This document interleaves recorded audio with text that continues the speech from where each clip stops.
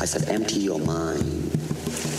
Be formless, shapeless, like water. It's about how hard you hit. It's about how hard you can get hit and keep moving forward. How much you can take and keep moving forward. Join movement expert Aaron Alexander as he dives into the minds of the foremost innovative healthcare thinkers and movement masters on their approach to optimal health and wellness. Align Podcast. Welcome back to Align Podcast. My name is Aaron Alexander. Today's episode, a little bit different than normal. This is, I don't even know what normal is actually, but this was a conversation recorded live in Sedona, Arizona after you call it a men's retreat, I guess you'd call it, men's gathering, something like that. I have a little resistance around that term for some reason. But a bunch of dudes, interesting fellows came together from Aubrey Marcus, the boss man, CEO of Onnit, was leading the pack, brought a bunch of interesting heads together, and we spent like 5 days or so, did all sorts of great stuff. We did breath work and we did sweat lodges and all sorts of ceremonial things. Really great. And this conversation was the aftermath of that. So sat down with Aubrey Marcus, Kyle Kingsbury, you guys know both of them from this podcast, and then Tate Fletcher, new to the podcast, really rad. I'm like super impressed by him in all sorts of ways. He's super insightful, majorly. He's kind of like a Eckhart Tolle wrapped up in a Conan the Barbarian body. I don't think that's the right comparison, but anyways, he really interesting guy. He is the CEO of Caveman Coffee, runs the Pirate Life podcast, ex-UFC fighter, just really rad. I hope you guys enjoy this conversation. Thank you all so much for tuning in to the website, AlignTherapy.com. If you are drawn to that URL, you can start the 5-day movement challenge. It's the first thing you see on the homepage, and you can start learning fundamentals of how to integrate more effective movement into everything that you're doing. I get messages quite regularly of where to start, and that I think is a really great place to start. So that's on AlignTherapy.com. Thank you guys so much who grabbed the Align band, heavy duty resistance band, door anchor, all that stuff, comes with videos and all those things. Thanks for leaving reviews on Amazon. I want to read a review from, who is this? Jay Wrestler, best form of physical therapy, 5 stars. Using this band with Aaron's instructional videos. He spelled Aaron with 2 R's instead of 2 A's. That's okay, I'm only mildly offended.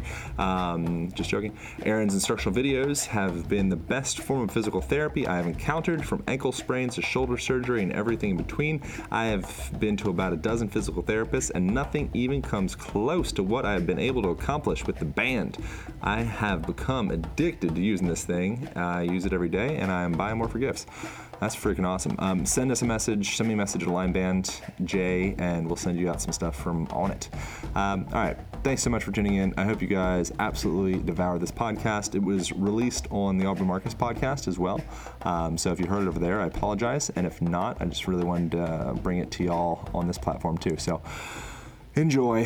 Here we go. Back to the show. Pow. Align Podcast. Podcast is motherfucking starting. Wow. We have 1,000 pounds of men, like probably like literally 1,000 pounds of men on this podcast. That's my new record. It's accurate. Of poundage, of American male poundage.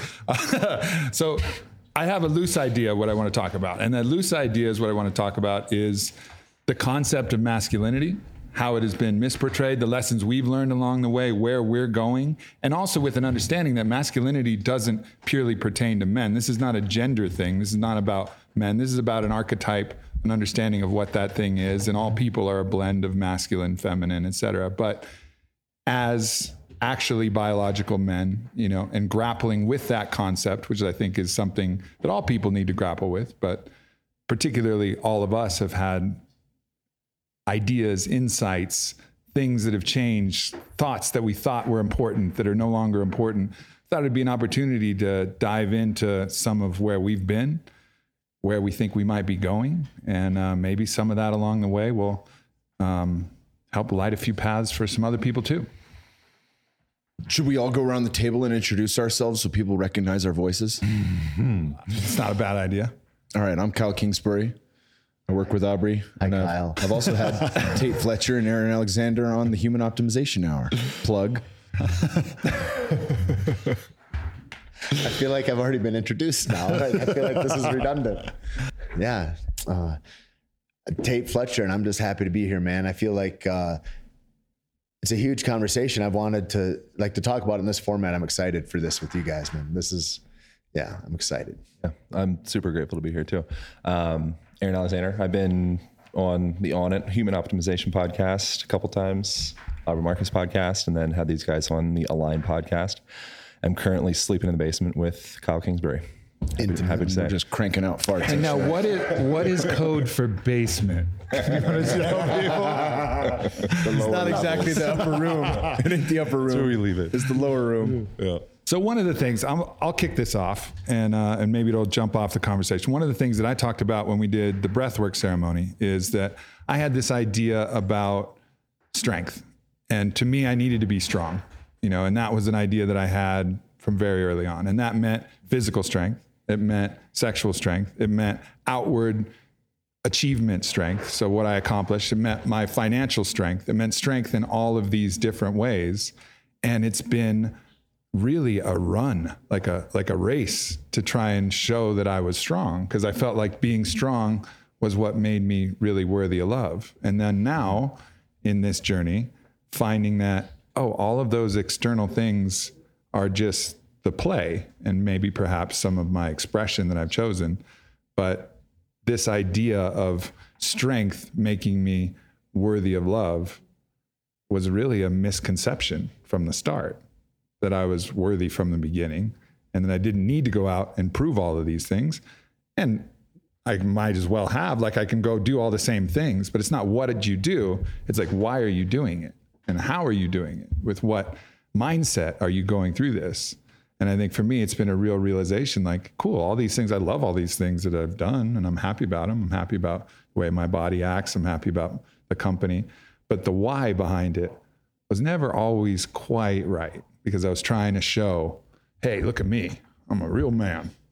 Got all this shit sorted out. And then now realizing oh man.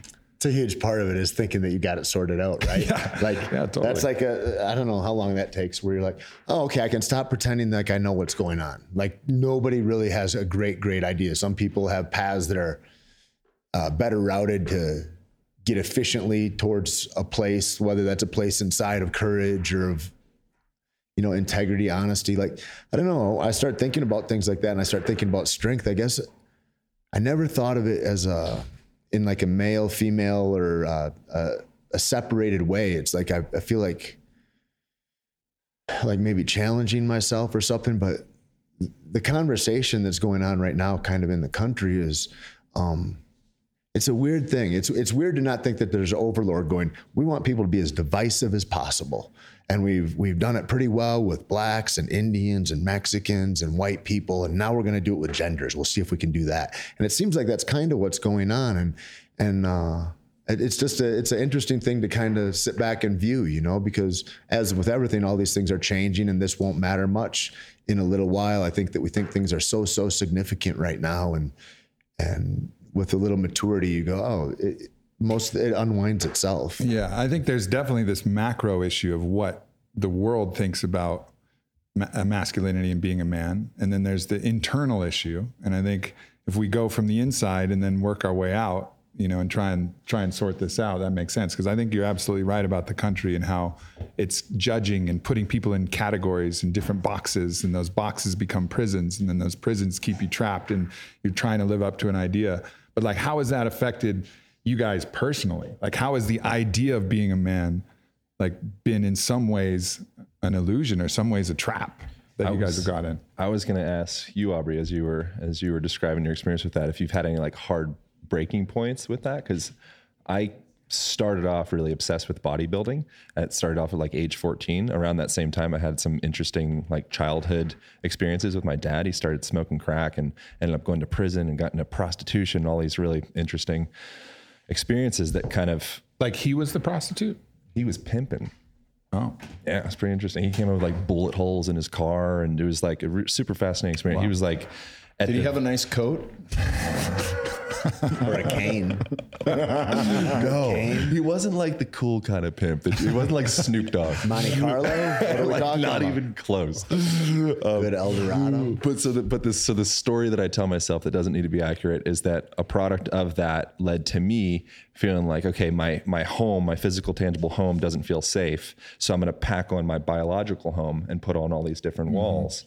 And so what that led to being was like super imbalanced body. So I got really focused on all the superficial muscles, which is like a metaphor for all sorts of other things.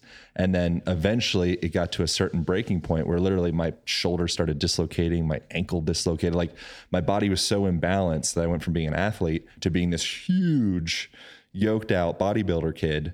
But then the parts literally started like exploding in a sense, like popping off my body. Have you had any kind of like hard moments like that at all? Of course. I think we all have had these hard moments, where we have an illusion that we chase, and you chase the illusion until you get right there and you think like, this will be glorious. I'm fucking going to make it here. And then you're there and you're like, fuck, it was an illusion. Right. And then sometimes you need that. Sometimes you needed to get to the point where you were a bodybuilder. Like if you would have been frustrated, didn't have the discipline, didn't have the will to actually blow up your body and get that big, you might not have learned that getting that big didn't make you feel any better. Yeah, exactly. Like it's almost like you have to pursue it enough until you can say like, oh, that wasn't the thing. I feel like that's taking responsibility for yourself too, in a way. At a certain point, you go, oh, it falls on me to own me in that way. Not like if I acquire this, then I'll become whole in some fashion, right? Yeah. What about for you guys on the fighting side? Because that's a very rare career. Like, actually slinging your bones at another human. Like it's a rare career that not a lot of people have. But like, what were there had to be some ideas and things that you were chasing along the way that kind of now looking back, like, oh yeah, now that I've done that, I've learned something.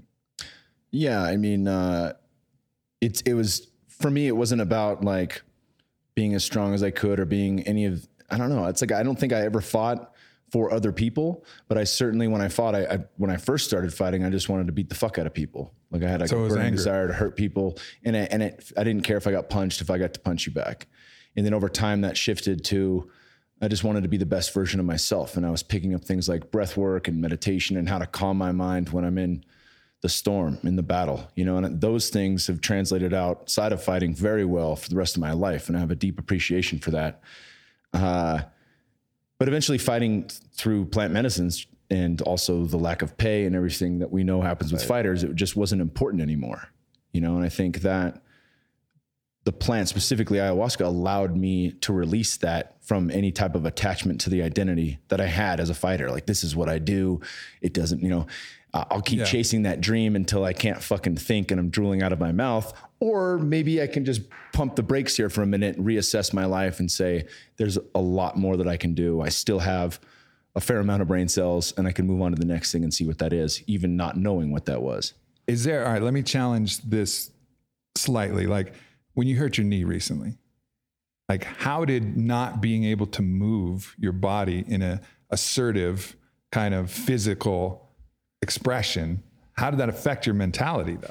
It was more crippling to my ego than fucking any part of my body. Yeah. Like there's a part. Did you feel weak? Yeah. And there's a part of it where it's not even just like I was telling Aubrey this.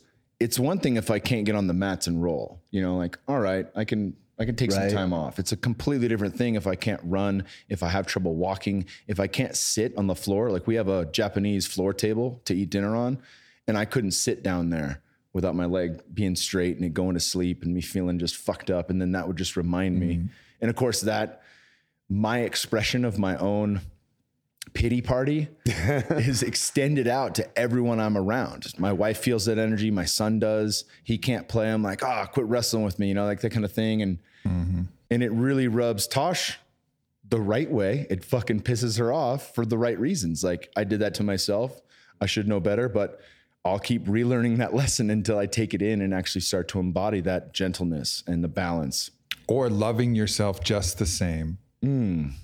With an injured leg, with no leg, with 2 less legs. Yeah, it's the like, thing I think about that's usefulness that's too, right? the thing. Like, yeah, I'm worthy because I can do all these I things. feel that, Aubrey. You know, Yep. and then so maybe that's the If your lesson. usefulness in the community is like, you're like, I'm a protector, I'm able to do this or whatever. And then you go, no, if a couple of old people came by and pushed me, I would fall over. Like I can't, or whatever. It's like, so then you're like, who am I? You can I think that's the thing too, of you moving out of something that's kind of an austere career like that and going, who are you now? Is the next thing. And I think that men have to do that regularly, and we're not very adept at that. Like nobody tells us really how to do that. And the only way I start thinking about it, I start thinking about, so you do this thing, you do bodybuilding at that time, you do jiu-jitsu at this time, whatever it is, it's like I've been lucky enough to jump into those things enough that I know what it really tastes like. I know how to navigate it. And so they become layered on top of me next week of who is that you become, and this idea of like, I'm in that becoming instead of a place that I'm trying to arrive to.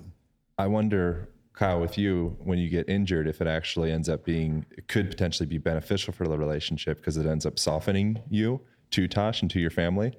So we as men, I think we feel kind of obligated to have this very strong, hard, large, kind of intimidating. I want to be hard and large in the basement. Code word basement situation. But when you lose that, I remember with an ex-girlfriend, she would like me the most by far when I was sick.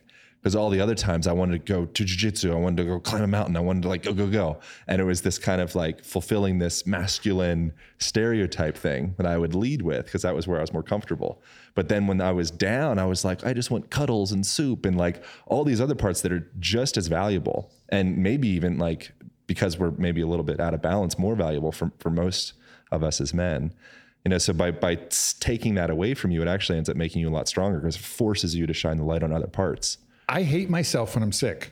Exactly. I know, I do. I think I am an unworthy piece of shit. Exactly. And that's why I worry about getting sick so much. Because I've built, and I'm obviously working on this with why I'm mentioning, but I've built my identity on my function, on what I'm able to do, what I'm able to contribute. This is what I'm able to offer. And then if I'm sick and I have to just receive, or if I just ran and had this car accident and I can't do anything, it's teaching me oh wait, I can still be loved even when I can't and I'm not. And you're hanging on the identity of who you were yesterday. Yeah. It's today after the car accident, that's a new identity now. And so being in that and kind of in real time, we were talking about these significant events in time and that those are markers in time. And a lot of times we don't notice that as the milestone kind of that it is, or whatever, these new epochs kind of that come up. But that happens readily. I mean, an accident flips that right away, these big experiences. Yeah, I actually end up having more respect in certain ways for people that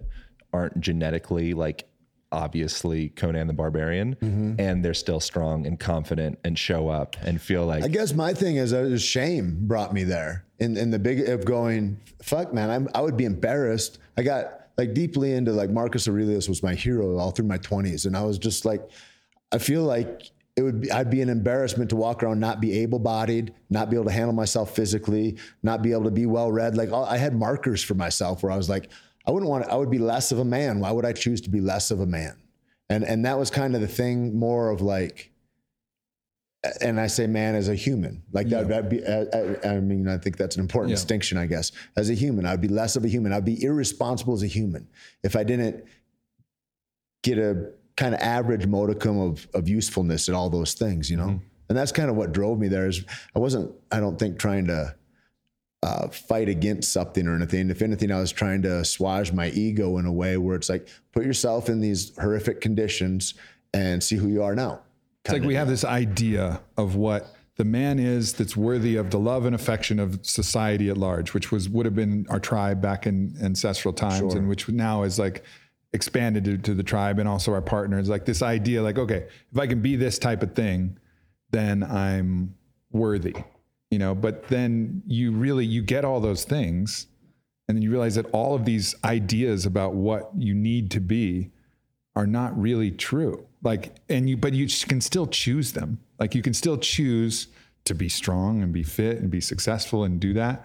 But it's not what you do, it's like why you're doing it. Are you doing this to chase this thing so you cross the line and here I am, I fucking crossed the line with all this external validation, and then you realize that you're actually not standing strong at all, which is a realization that I recently had.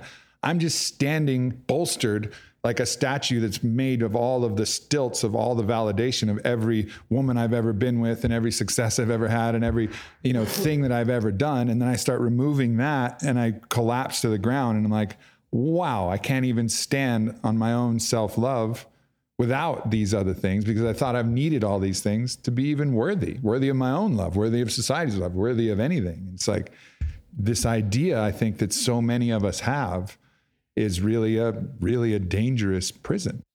And I also think that everyone at this table has had their ass kicked so many times that builds the lessons in, and the fact that we keep coming and keep coming back, keep getting up, that builds something that lends itself to the whole human experience.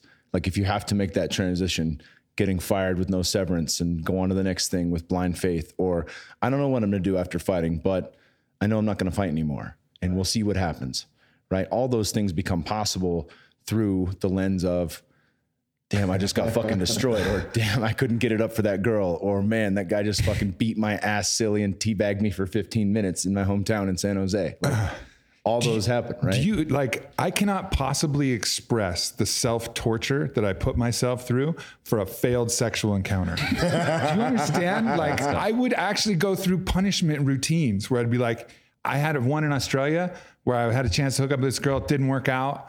Like, dick wouldn't stay hard. The thing was like, it was just kind of a mess. And I was like, you know what? You fucking piece of shit. I was like, you don't get to sleep tonight. You don't get to sleep. You're going to sit there and you're going to write in your journal and you're going to read this book and you don't get to sleep because you're a piece of shit. I thought you said, I was literally doing that to myself. And I did that. So I forced myself to stay awake all night as a form of self-punishment because I hated myself. Wow. And then continued to hate myself years. I don't know. I mean, not that one specific thing, but that one incident stuck out because of this massive. What's worse, not getting hard or premature ejaculation? Ooh. Well, it's all like the same. It's like the same fucking shit. Getting hard is way worse. At least you finish when you prematurely eject. But they're like related. If you don't get hard though, you can put it on her. Not that that's what I suggest. But if you premature ejaculate, it's completely on you. That might be on her too. Both. It's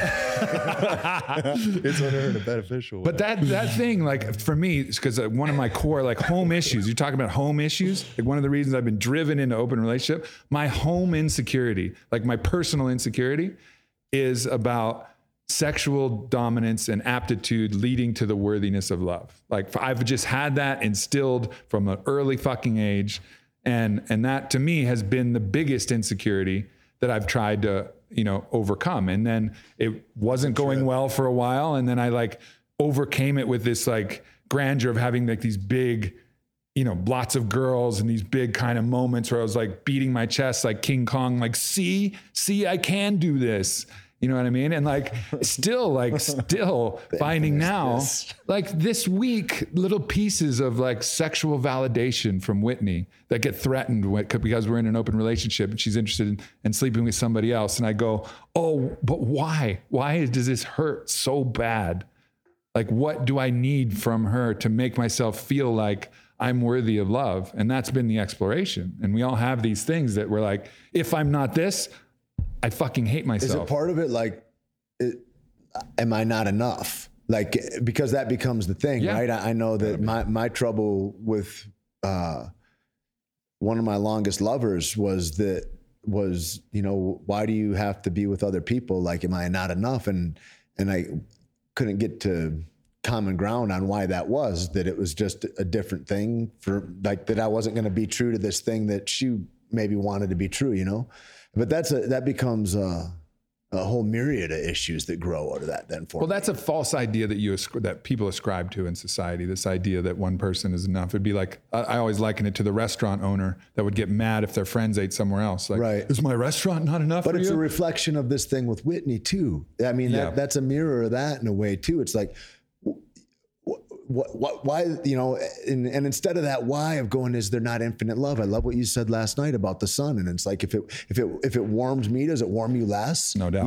And that's such a beautiful fucking idea. No doubt. When we can get out of that scarcity that there's not enough. Where the terror for me lied, because I know like philosophically and from the paradigm, where the terror for me lied was that she might find someone who she liked fucking more than me. Mm-hmm. And then, of course, the only reasonable course of action, if she succeeded in finding that, is to leave me. So what are the only reasonable, that's what my fear says. My fear says, if you like sleeping with somebody more than me, then, and which is a whole crazy concept, because each sexual encounter is its own unique thing. And it's so crazy as if your relationship isn't so fucking tethered with deeper ties. Exactly. Than not. It's a fucking rampant delusion. It is. It's a rampant delusion. And it keeps me from rooting for her. I sometimes can get there where I can get to this conscious place and be like, no, I am you, I am him. I'm rooting for you guys. I want you guys to have, and then I'll retreat to fear, like, oh my God, was it better? If it was, well, I know it's just going to happen. It's because I'm a piece of shit and you're going to leave me. Like that's like the crazy fear voice that comes up. So I wonder what, like, for myself, selfishly, what are the action steps for cultivating self-compassion? Because it seems like that's like would likely be an underlying layer of all that stuff. Like, I feel like I'm not enough. I don't really truly love myself.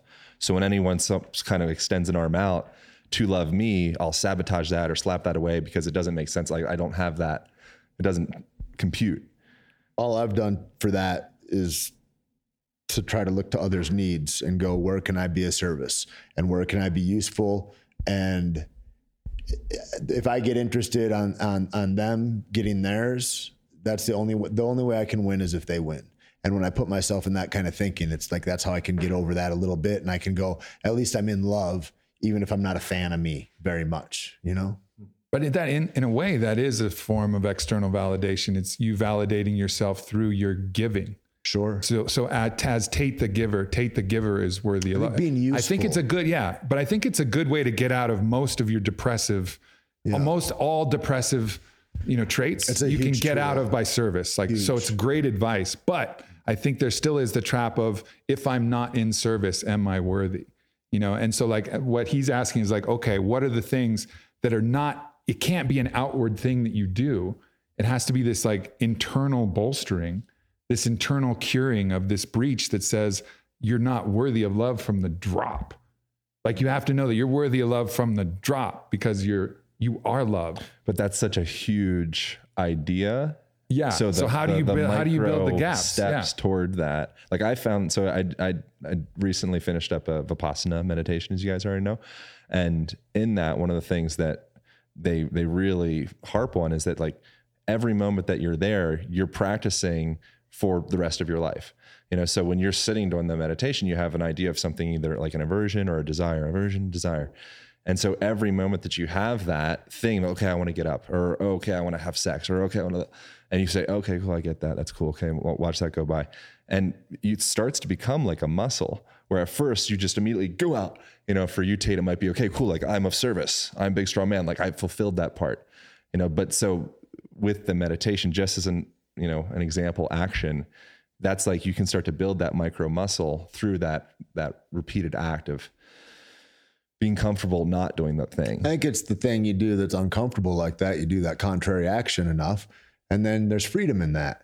And then after a while, that contrary action that's hard to fucking get up to do becomes your first nature, right? And you have to practice against, because we want comfort. We want that shit that feels good. It sucks to stand out in the cold. But then you go, okay, that's the only way I can get resilient to cold. And like, there's a benefit to that. And I think there's something in that. I think it just takes time. I think people are looking for a pill or a switch or this or that. And I think it takes time. I know that the longer I meditate habitually, like continually in a real prescribed manner, I get huge benefit from that. I go away from it for a few days. It goes away. I don't own that anymore. So like, if I can stay in the thing, I can garner a great result from that. And when I go away from the thing, then I start to feel bad again. So it's like, for me, it's not a thing that what can I do to overcome that? It's like, what's a way of being that I can walk through this life and I can act in a way that I find honorable in each of these moments, therefore loving myself through all that time, I think. Something like that. I think, go ahead, brother. I was going to say, I think you have to cultivate practices that are uplifting but also challenging at the same time. So the reward is built into the challenge, right? And obviously we're not strangers to plant medicines here. And I think every time that you go through something deep where you really are faced with challenges and fears and whatever's underneath the surface rises to the top, you have to surrender and let go and come to an understanding that it's okay, and to learn to love all of it, all the shit, all the things that are going wrong, all the ways that you thought and the ways you beat yourself up and put yourself in prison and in hell. And through that, you come out on the other side and it quiets the noise of life. And the same goes maybe not even, I was going to say on a lesser degree, but maybe not on a lesser degree with things like cold therapy, breath work, the movement practices that Aaron's so fucking good at, you know, like just moving that energy through your body, like getting a little fucking weird, right? Let's be honest, a little weird, but at the same time, saw a couple things. Kundalini looks fucking weird when people start shaking themselves like rag dolls and but you're moving energy out, right? And if we stay stagnant and think that everything's going to fucking fix itself and the ship will right itself without our intention, without us actually putting something into practice, it never does. Right? Yeah. It's all about what are the ways, how can you learn? And I think you can learn in multiple ways through like suffering and reward. I think is typically like both have to kind of ride together, and also like collapsing illusions. Like when I had that experience where I was getting multiple girls at the same time and having my like sexual King Kong moment, like, all right, that validated some element of me, which actually like kept me from a deep amount of suffering, but it didn't cure my insecurity. It just gave me evidence to support this false idea that I had. But I was scratched the itch and it remains there. But I was still unsatisfied until I created this open relationship, which actually created the scenario which would put pressure on that constant need for validation. And it's been putting pressure on that for 5 years. And I've been in either avoidance or, you know, desire, like craving to try and get more validation or to try and avoid and pretend like it doesn't matter until finally, like you start to see it for what it is. Oh, these are the deep undercurrents that are here. And then, what's the truth? So you like the pressure forces you to create a solution. And then you can use these solutions that don't really work, these temporary fixes. I can build myself up, or I can avoid it, pretend it doesn't matter. Or I can like actually look at it and ask, you know, what is true? What is true? What is true? And then really see like who you are. And in that you take ownership of what's happening in your life. It's not like, oh, she's going to go fuck that guy because she wants, and it's like all these things are happening to me. Right. And we dive into that. And this is a huge issue right now. We've been talking about all weekend. It's the victim mentality that we see just spread like a fucking wildfire right now. But to take ownership of anything that's happened to me, and then through that, the responsibility of I'm the only person that can get my ass out of here. I'm the only person that can right the ship, right? Yeah, I got to save myself. I think that thing you're saying, man, it's vibrating in my head is that struggle your last 5 years or whatever, you know? And I think we get into this place where we go, I want to live a struggle-free life. I want it to feel, I just want this shit to feel good. Why can't it feel, you know what I mean? Because I know there's parts that feel good, like, and it's like that thing that, you know, ships are safe in the harbor, but ships aren't built for the fucking harbor, man. And like that thing about being out there and in that abrasion with Whitney, how fucking huge is that to find somebody that goes, we're going to bleed and toil with each other, and it's going to be expressed like this, and we're going to get stronger through that.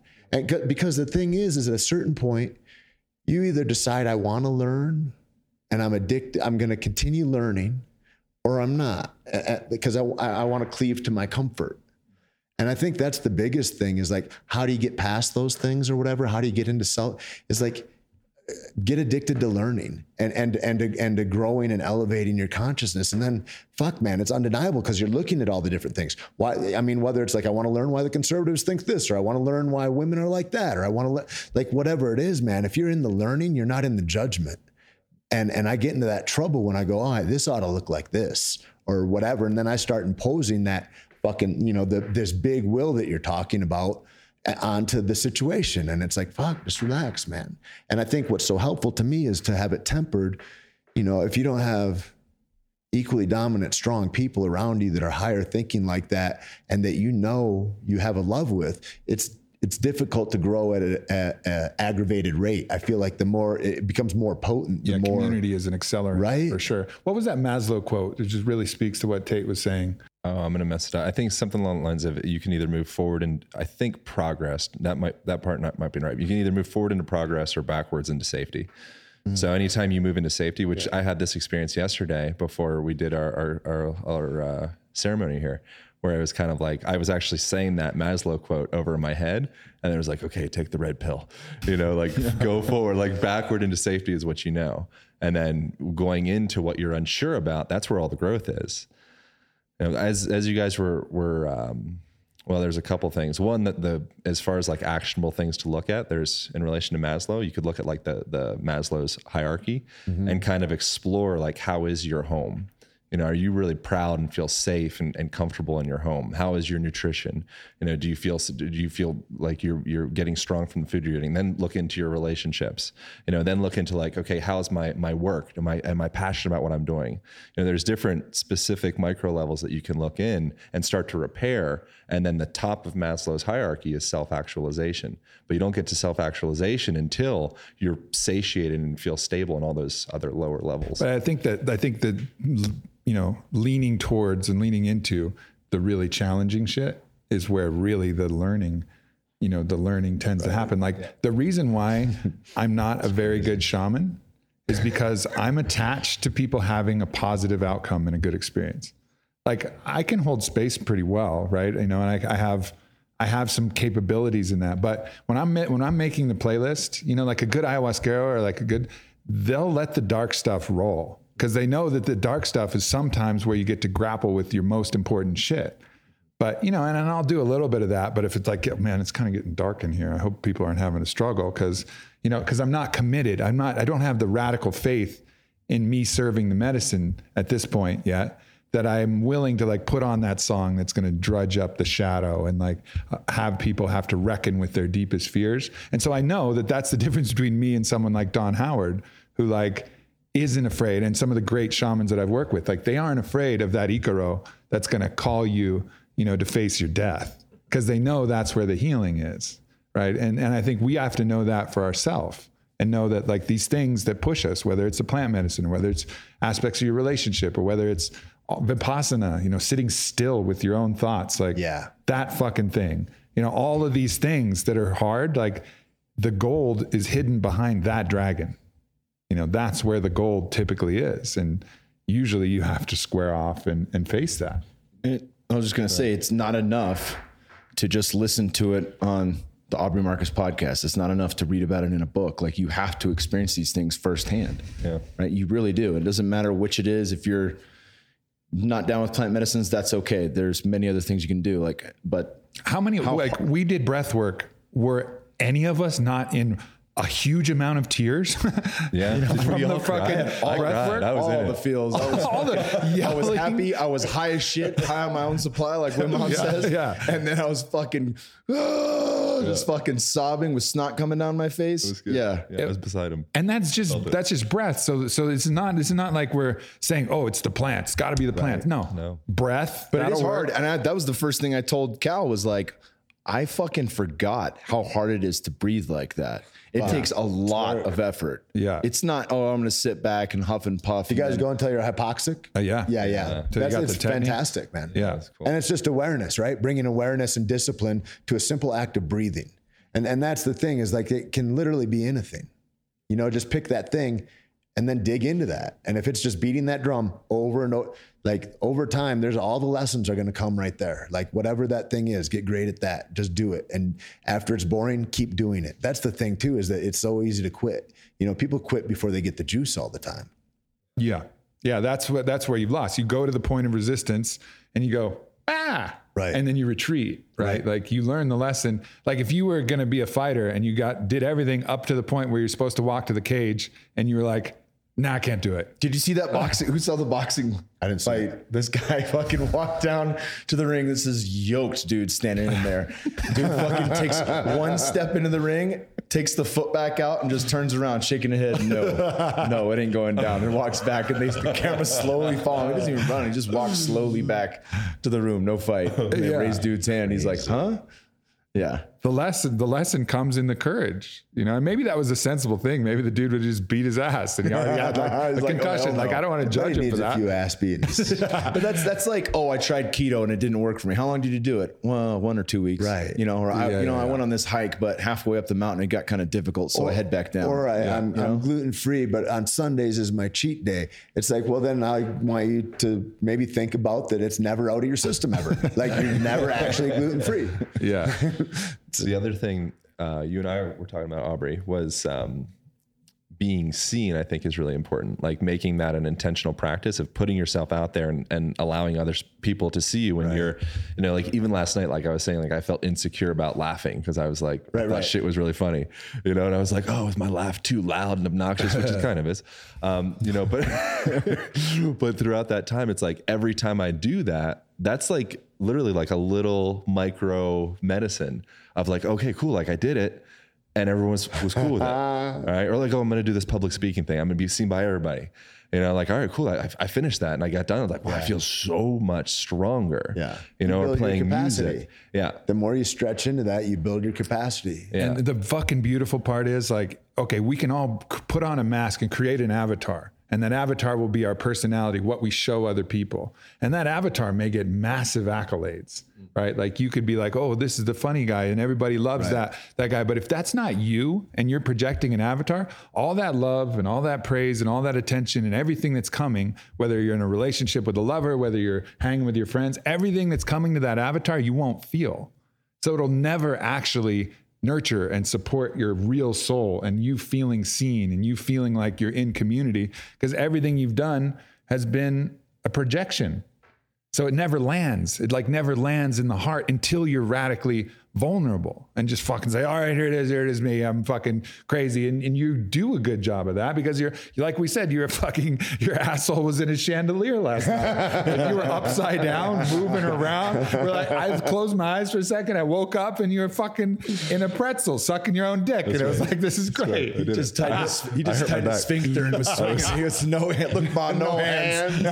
Been icing my back all morning. But that's it. And then to know that you can go through that and it didn't change our opinion about you at all. Right. We can fucking laugh and say like that was fucking funny, you know, but it doesn't change it. And you guys don't think less of me for my story about my fucking beating myself up for sexual performance and like it doesn't matter. Anything vulnerable you can put out and then have people in your tribe in your community be like, oh man, that's crazy. I went through something a little different. Right. But the love doesn't change and you get like really comfortable. I don't even give a shit what anybody's done in a way. Like, I don't care what's happened. The only thing that's kind of like, we can't then buy is like a deal breaker is if we can't talk about it and work through it. Like if you're not willing, like, and it's like that thing with you and Whitney for 5 years or whatever the thing is, it's like to have somebody that you go, okay, no, that was a huge fuck up. You fucking fucked up. It fucked my shit up, dude. I'm fucking pissed. But it doesn't, like, you can still, with mature, loving people, go to a place where it's like, we can rub all the edges off of that, make amends with that, and move on and grow stronger too. It's like, but the minute you go, I don't want to learn or grow anymore, it's like, well, that's cool. That's the point you get off the train then. Yeah, any two people where you can both acknowledge your shit. Yeah. The relationship acknowledge your shit. If you're willing to acknowledge your shit, the forgiveness is easy. Yep. The forgiveness is easy. Oh yeah, I fucked up. Yep. Like if two people are in that state, the relationship is ironclad solid. And maybe you won't, the affinity and the fun won't be there, so you won't hang out, but there's nothing that can ever threaten it. You know, like so it's like unthreatenable in that position. If you're willing to, no matter what you did, go like, oh shit, I didn't even see that. That was fucking gross. I'm sorry. And the other person's like, yeah, okay, that's cool. Thanks for acknowledging and like all good. Yeah. I think it's hard to get to that space of vulnerability and 100% honesty, radical honesty, however you want to word it, if you're so concerned what other people think and you're always trying to please others and fit into whatever you think other people are thinking of you. And Mr. Giles, who's over here helping make sure this podcast sounds flawless, was talking about his kids in high school. And they were wondering like, what it was, everybody's thinking about what I'm doing. And he's like, well, how often do you think of the other kids? And she goes, oh yeah, I'm worried about what they're thinking of me. Well, fucking everyone else is doing the exact same thing in high school. Right. So like understanding that, it relieves some of that. And I learned this thing where there was I forget who was telling me, but it was the difference between an elder and an older. And the elders are wise. The elders are the grand keepers of the tribe. They've never stopped learning. They have ultimate wisdom to share and a zest for life. They'll play with the kids. They'll smile. They might need to take a longer nap, but they're engaged with life. The olders, that's the people that are complacent. They want it done a certain way. They don't want to try new things, and they're vested in trying to keep everything into that tight bubble without taking chances, right? That was a quote. I was talking to Tate this morning. It was like one of my favorite quotes, I think probably ever. As a creative adult is a child who survived, and that's like, as you get older, a creative adult is a child who survived. Yeah. So you have that child, that light, right? Where you don't know anything, and it's totally okay not to know anything because you're a little kid, but the reality as an adult, you don't fucking know anything. Like, you go out and you look at a blade of grass. Like, if you can really truly be fascinated by that, or look at your wife or your kid or anything and be truly fascinated by that, then it's like, oh, you have this light, you have this creativity. But we have the tendency, because of that fear of being masculine, to be like a real strong masculine, you have to fucking know everything. Grow up fast, son. Yeah.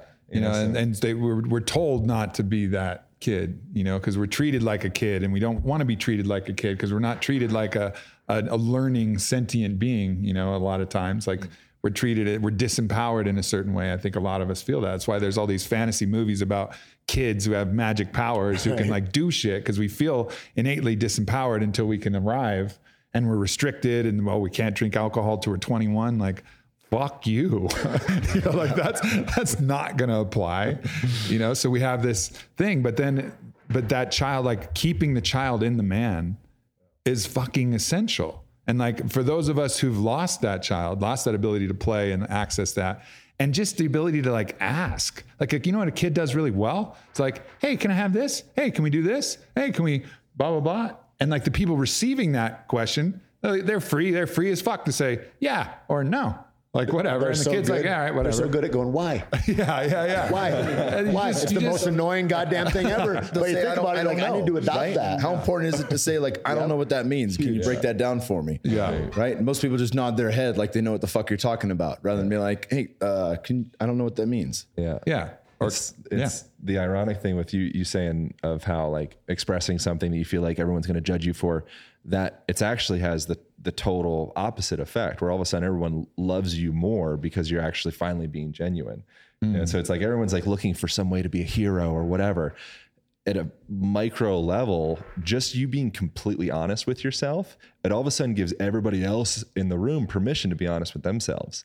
And that's, I think, as far as like medicine for the world. Everybody's taking a sigh of relief. They're like, thank God this motherfucker finally got it. They were waiting. They were waiting for a while. Yeah, you take your mask off first, and it gives everyone else permission to do so. Dude, everybody's wearing a fucking mask. I can do that too. Yeah. So if you're the person, it's like you're a goddamn revolutionary. If you're the person, it's like mask on the table. Everyone's like, oh, it's like going into a dance floor. Everybody wants to dance.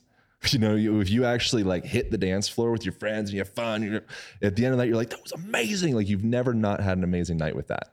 But the first person to get on the dance floor, they have to be kind of somewhat of like a pioneer. And then it's actually the second or third one, I think, that then attracts the crowd. Yep, the first one's looked at as crazy or something like that, right? Look at this guy. And then the second one and the third one's the one that allows the freedom for everybody to adopt that. But the first one cracks the mask for the next one. I think that thing too about the all these masks and avatars and all this kind of stuff, like, behind that is the thing of not expressing it when you're saying that then all the good stuff that's coming to that avatar misses your soul.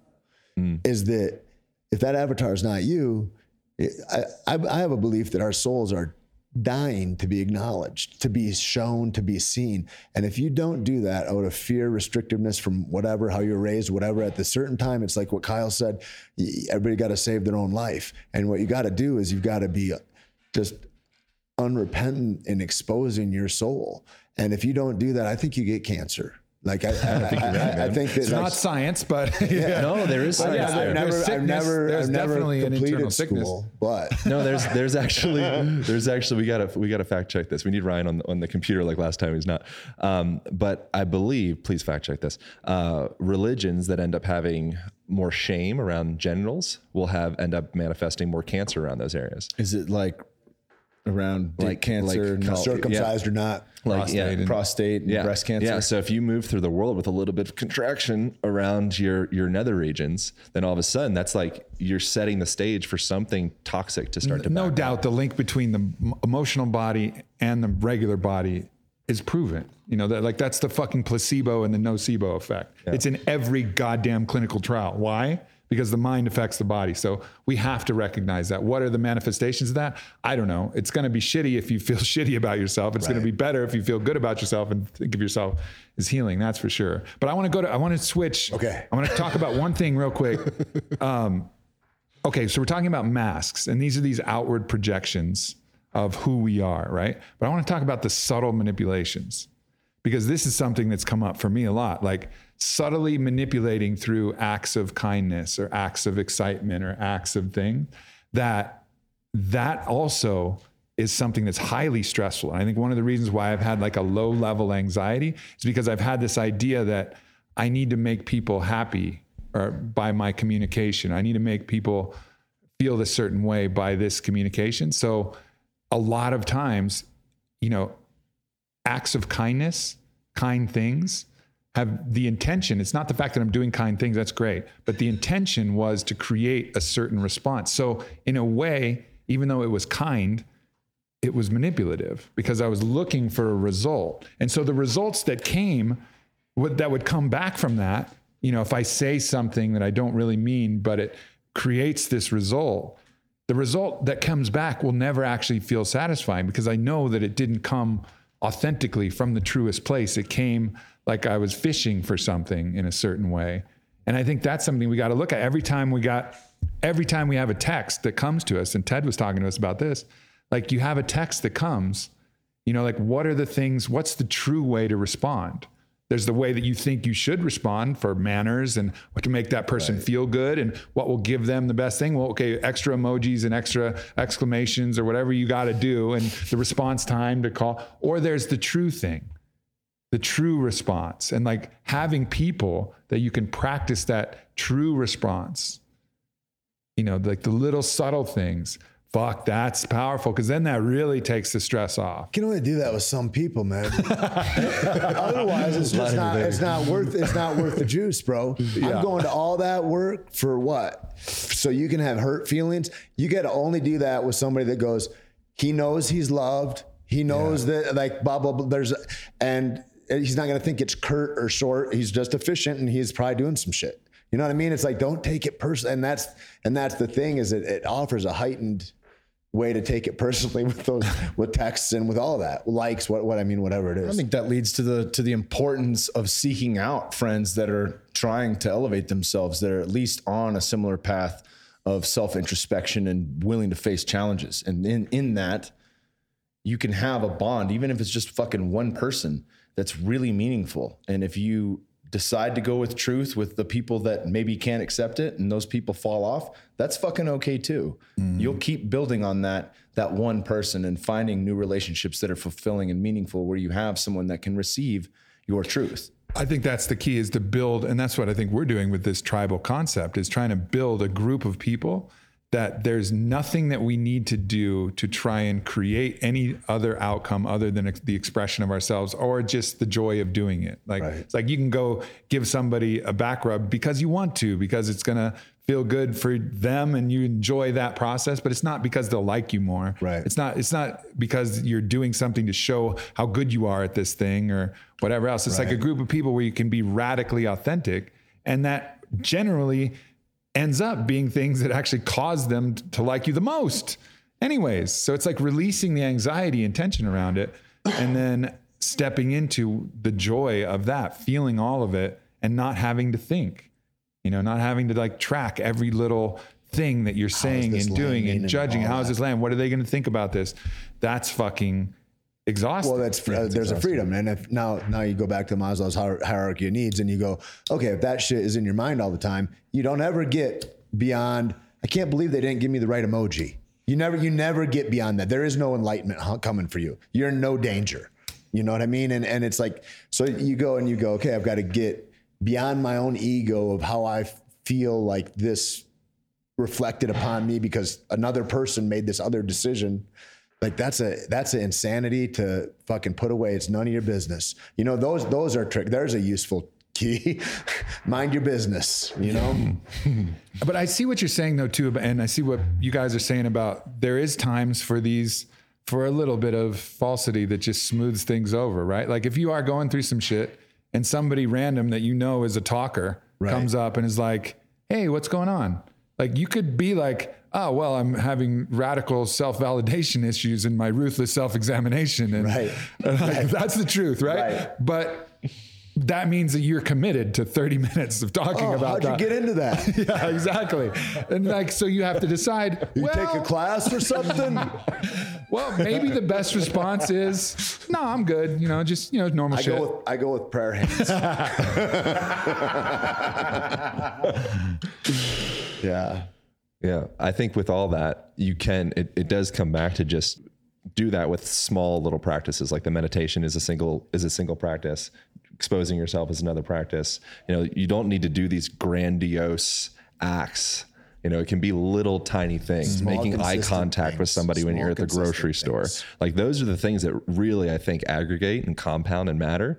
But it's a lot more interesting to focus on the big highlighted right? thing. If you do those things consistently, I look, I smile, I remember names, whatever the thing is, then it's not like you're pretending you're a more thoughtful person. You are a fucking you're in the metamorphosis of being a more thoughtful person. Practice makes the master. And that's the thing, right? That's why it's just stay in that practice. It's also being the first to act. That was another thing I like written in my journal I got from someplace else, but be the first to act. Be the first person to do the nice thing. Be the first person to make eye contact. Be the first person to show compassion. Be the first person to say, I'm sorry when you're in an argument. Yeah, just be the first. And you know you have some piece of that as your own responsibility. That diffuses, it sends this like wave of diffusion through the whole situation. You know, even if you kind of maybe know the other person's a little, you know, like just by being the more responsible, more, maybe that's like a masculine, maybe feminine, I don't know which trait. It's something, it's important. That helps everyone to start to come on that level. And you can almost say, I'm sorry in virtually any situation, because if you're in any kind of contested situation, there's been a truth gap or somehow some way in which things were misconstrued and things were not communicated, and somehow you're misaligned in that way. And both people are somewhat responsible for any misalignment, whether, you know, I've had to terminate. I do almost every termination in our company myself. And I start every one of those meetings with, hey, first of all, I want to say I'm sorry. I want to say I'm sorry I didn't have better oversight. I didn't help you more when I could, and check in with you more and communicate more. And like acknowledge this fact, like, look, I'm not saying that you're gone because you suck and everything else is awesome here. Like, let's just start with me first. You know, how I could have been a better boss, how I could have been a better CEO, how I could have created a situation where this could potentially win, but I didn't, and I'm sorry. But here's the result of where we have to go and what's for the greatest good. But having that conversation, and I learned that because I've been, you know, in this for a long time, like starting it that way creates a whole different vibe than like coming straight at someone like, well, you were late this many times, you were blah, blah, blah. And then people get defensive and then they're like, 26 this whole other thing. Month. But it's the same in relationships. It's the same in all of these potentially contentious discussions, like acknowledging your part. Because there's usually always some part where you could have done something else. Or even acknowledging, you know, that you didn't have the foresight to see that it wasn't going to work out from the get-go. Exactly. You know, like this isn't meant to work out. I think the highest form of communication is when I take 100% responsibility for the whole fucking thing. and then you can also, you know what I mean? There's a commonality, a unity of like, we're not separated then in that way. And that's a huge thing. Everybody talks about a 50-50 thing or this. I think you've got to be in 100% ownership. There's not partialities in where I'm standing, where I am. If I say nothing, I affect the room I'm in. You know, you're affecting the way that person feels and reacts to you. And how you see them is what gives them permission to be that thing. And am I looking to be mad or am I looking to get free? Am I looking to be in more communion with this person or do I need to blame somebody?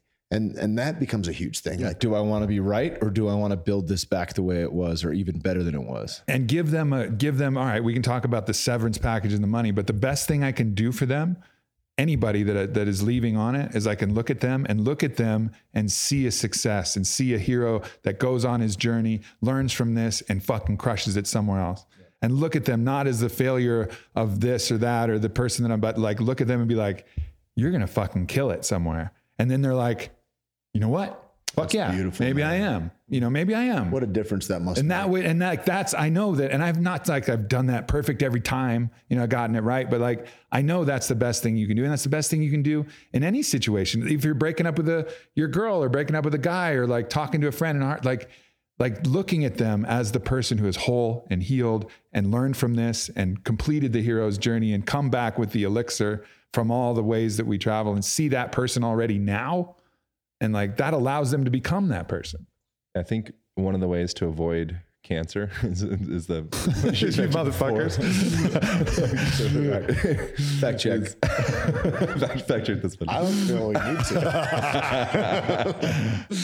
to. Is leave everything better than you found it. Sure. If you take that mentality, again, at the micro and the macro level of every single person that you see, every material thing, if there's some trash on the ground, grab it. That ends up translating over to the way you take care of your body.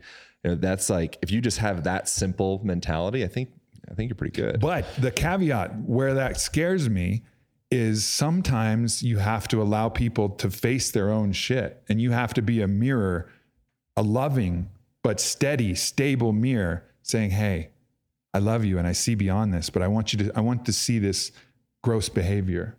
You have to take a look at what you're doing, how you're expressing yourself. Like, where are those fears coming from? And that may temporarily leave them angry, depressed, bereft, violated, in all of these different ways. Hopefully, if you do it the right way, it'll minimize that, but you have to be willing, like the shaman, to be a clear mirror and not try to force them into happiness when really what they need is the dark parts of the inmost cave of the hero's journey.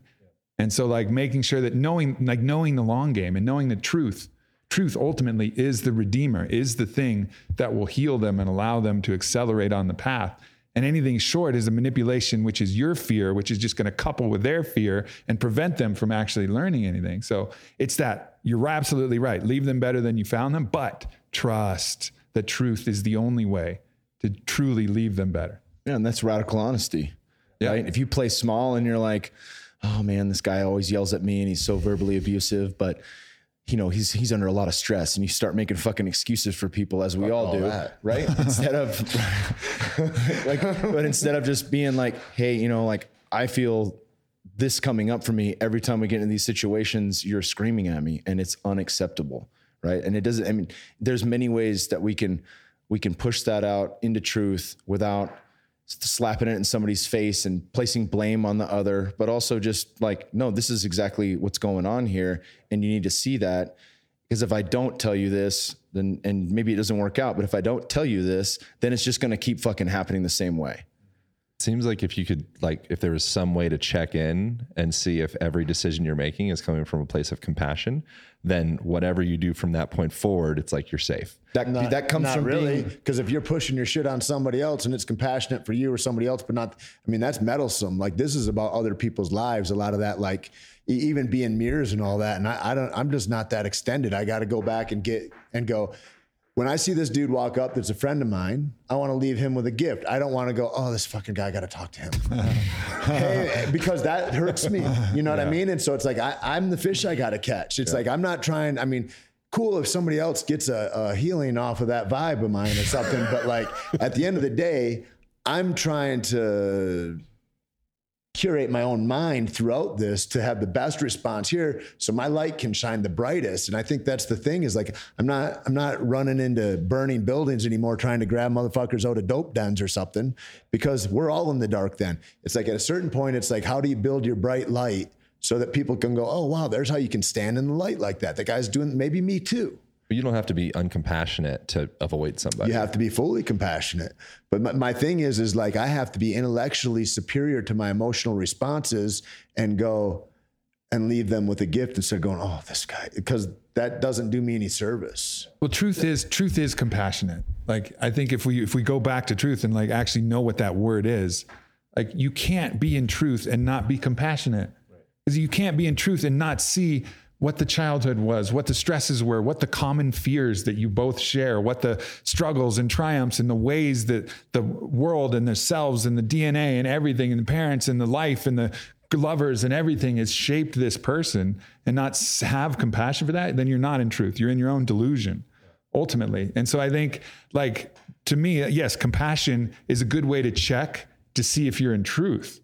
But to me, it's being in truth that is like the thing. Because, and then compassion will let you know, like, well, if I'm not in compassion, somehow I'm not seeing the truth. I'm not seeing that person as me.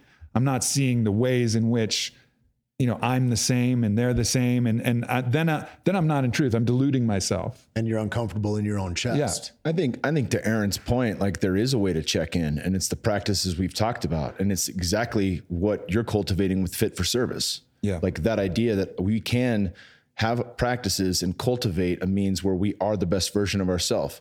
And what does the shaman have to be? He has to be the clear instrument, right? If he's carrying his own fears and own shit or she into the ceremony, that's going to come out, right? And they won't be the best for the service of the group and for the good of all, right? So that there is a responsibility, as you brought up, Tate, like with all the shit going on in the world, if you've got a leg up, there's a responsibility there to help others. And that first takes getting your shit together, getting in order, feeling like you really are at peace within, and then you can talk to people in a way that they'll receive the message. Back to And I would say too, I'd add on to this, is that everybody's got a leg up somewhere. The freedom is in the service and then being able to be helpful. But like, you got a leg up over somebody, everybody does. And if you can't, you're not very creative if you can't find somewhere to be helpful. And in that, I think, is the freedom. People see a disconnect between truth and loving. And they think like, well, that means I'll tell her that she's fat if she looks fat and blah, blah, blah. Like, it's not me. Like, truth doesn't mean you're being a dick. You know, like, she needs to know. Those stripes don't work.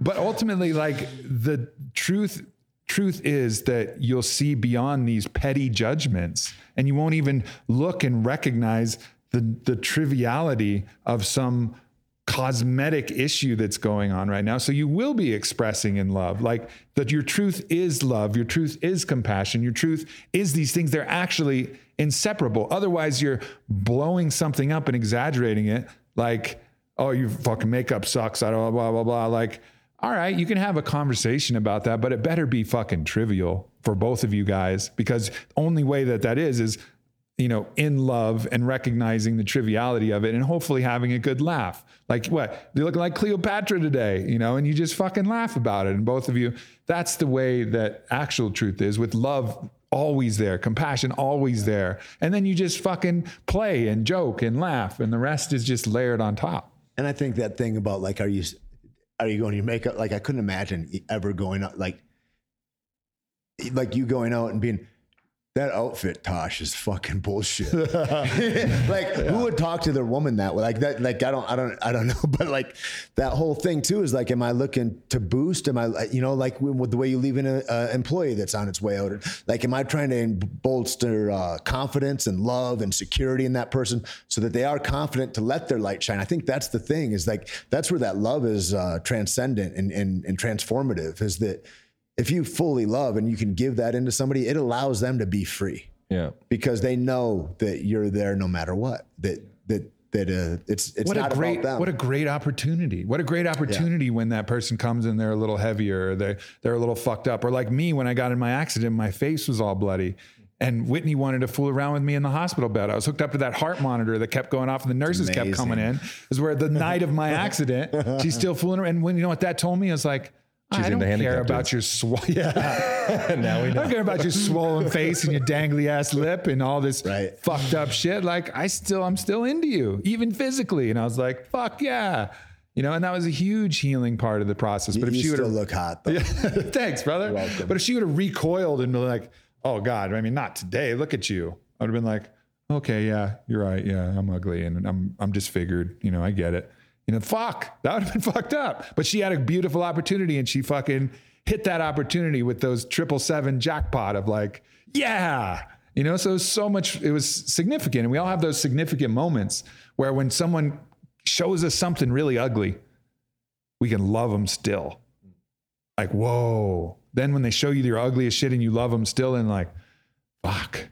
Wow. And probably the only way to really actually truly love them still is to love the shadow or dark or shittier sides of yourself. Totally. Totally. We're only capable of loving others as we love ourselves. Yeah. So if we can't love our own ugliness, we want to punish ourselves indefinitely for our own shit. Those times that we got triggered and we got angry and we raised our voice or whatever the fuck our personal story of shame looks like. If we don't overcome that with our own self-love, we won't be able to do it with anybody else. Yeah, it's amazing. It's crazy that like our, whatever 99%, 100% of our perspective of beauty for most of us is like a 1/16 of an inch layer of skin over your body. Like that's where we put all of our focus. If you augment that skin just a little bit, it's like we're off. And there's so much more to it than that. This is a problem. Exactly. And the reward system that's in place. And I think this is particularly hard for girls in our generation. Like the Instagram reward system for superficiality is like fucking ridiculous. But the depth quotes underneath the ass shots are really good, dude. Right? I mean, I like it when that's they try what you to call do a win-win, Tate. Yeah, That's what you call a win-win. I got all the feels in that post. My dick hard and touched me on the inside of my heart. Well, shit. Any closing words here? Oh my. I guess it's bears saying like we're in the midst of this fantastic weekend here in Sedona as our setting, and to be able to take time for this and for this to occur and to be here with you guys is such a special thing. And I think that if anything, it's like the template of going, what kind of standard am I going to demand for myself? And I'd like my friends to have that standard too. And in that is a fucking great boat to ride on to higher planes. I think, it's really been great. And I appreciate you guys so much. And anytime to like unplug with all the harrying of life, it's like meditation, taking 5 minutes a day at the top and the bottom. It's like just to do a little bit of oddity into your regular schedule to upset that kind of normalcy. I think it brings in a different vibration and different possibility. And I'm real grateful to be sitting in that. I don't realize how tunnel visioned I am in like my LA existence and just like focusing on the goals and the objectives and coming out here and just focusing on community and focusing on, all the things, being seen and seeing you guys and supporting you guys and feeling supported. That's been something that's has been challenging for me throughout the years, is actually accepting support, actually feeling like held by somebody. It sounds a little, I'm using pansy language. Not at all, man. But that's something that you guys have been super supportive of me throughout this. And it's actually been like, I can feel it healing something. I don't know exactly where it is, maybe around my heart, around my something. But yeah, it's felt invaluable. So I really appreciate you guys doing it. Yeah, brother. Well, yeah. Less than an hour. What a night. The sun is setting. Final ceremony. I just have so much gratitude for the group, the experience, the number of experiences that we've had this week, and just where we're at in life. Like Aubrey, to your point, that there's so much worry in the thick of the shit, and you're in the eye of the hurricane and just looking around you like I'm fucked. And yet here we are batting 1,000, right? Every fucking time there's been a challenge, we've succeeded. Every single time we've been faced with something that had us thinking it's all fucking over, it'll never be the same. It hasn't been the same. It's only gotten better. Right. Life truly gets better every fucking year we're on this planet. Yeah. That's that hindsight is foresight. In hindsight, we're always grateful for everything. In foresight, everything's disaster that's going to fuck us up. And that's the nice, crazy, though, that consciousness shift of going, yeah. Oh, maybe there's no other shoe that's going to drop. It just gets better and better and better. To be able to live in trust rather than fear all the time, like recognize danger, but that's like, that is freedom. That's claiming, the kingdom of heaven as it has been called for thousands of years. Claiming the kingdom of heaven here on earth is to be able to live in that presence, and that's, I think, what we're all working for. Like that's, ask the question, where are we going? Like, I think we're going to a place where we can be free and when we can be in love with all of life.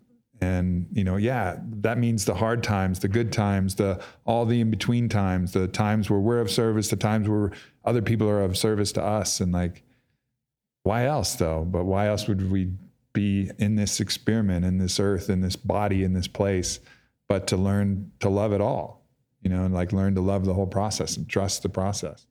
So I think that's for me is definitely, where I always come back to is just this, gratitude for all these opportunities and gratitude for you guys. And it's been fucking beautiful, and it's just going to keep going. And the cool thing is like, for anybody listening, like all of us here, whatever shit we find, we're not going to like keep that shit secret from you, like trust that if we're going to be learning and figuring shit out, maybe it'll be helpful. Maybe it'll be stupid. Maybe you listen to this and like, these guys are fucking idiots. So that's fine. Like whatever. You get to watch the show. Yeah, exactly. Like we're just Thanks for staying to the end. I'm sure not saying we're doing it right and this is the right way, but we found other ways to be intolerable. And so if you found other ways to be intolerable, perhaps you too resonate. Yeah. And that's it. And just spreading your truth, receiving the love that comes, because it'll come. Thanks, everybody. Fuck yeah, brothers. Fuck yeah. Right on. Align Podcast. Thank you guys so much for tuning into that conversation. I hope you enjoyed it as much as I did. Some ways that you can support this podcast, one of which you can pick up an Align band, which is a heavy-duty resistance band. Comes along with a door anchor and a carrying case and a video guide on how to mobilize those joints and integrate that body of yours. Really great stuff. You can be found at aligntherapy.com and also on amazon.com. Thank you also so much for utilizing the Amazon affiliate link on the right-hand sidebar of the podcast page. Bookmark that thing. Anytime you purchase some crap on Amazon, purchase that crap. Through that link, we get a percentage of it. Costs you nothing. And I think that's enough. Thank you guys so much for reviews on iTunes. Thank you for listening. Thank you for supporting. Have a beautiful rest of your day. Pow.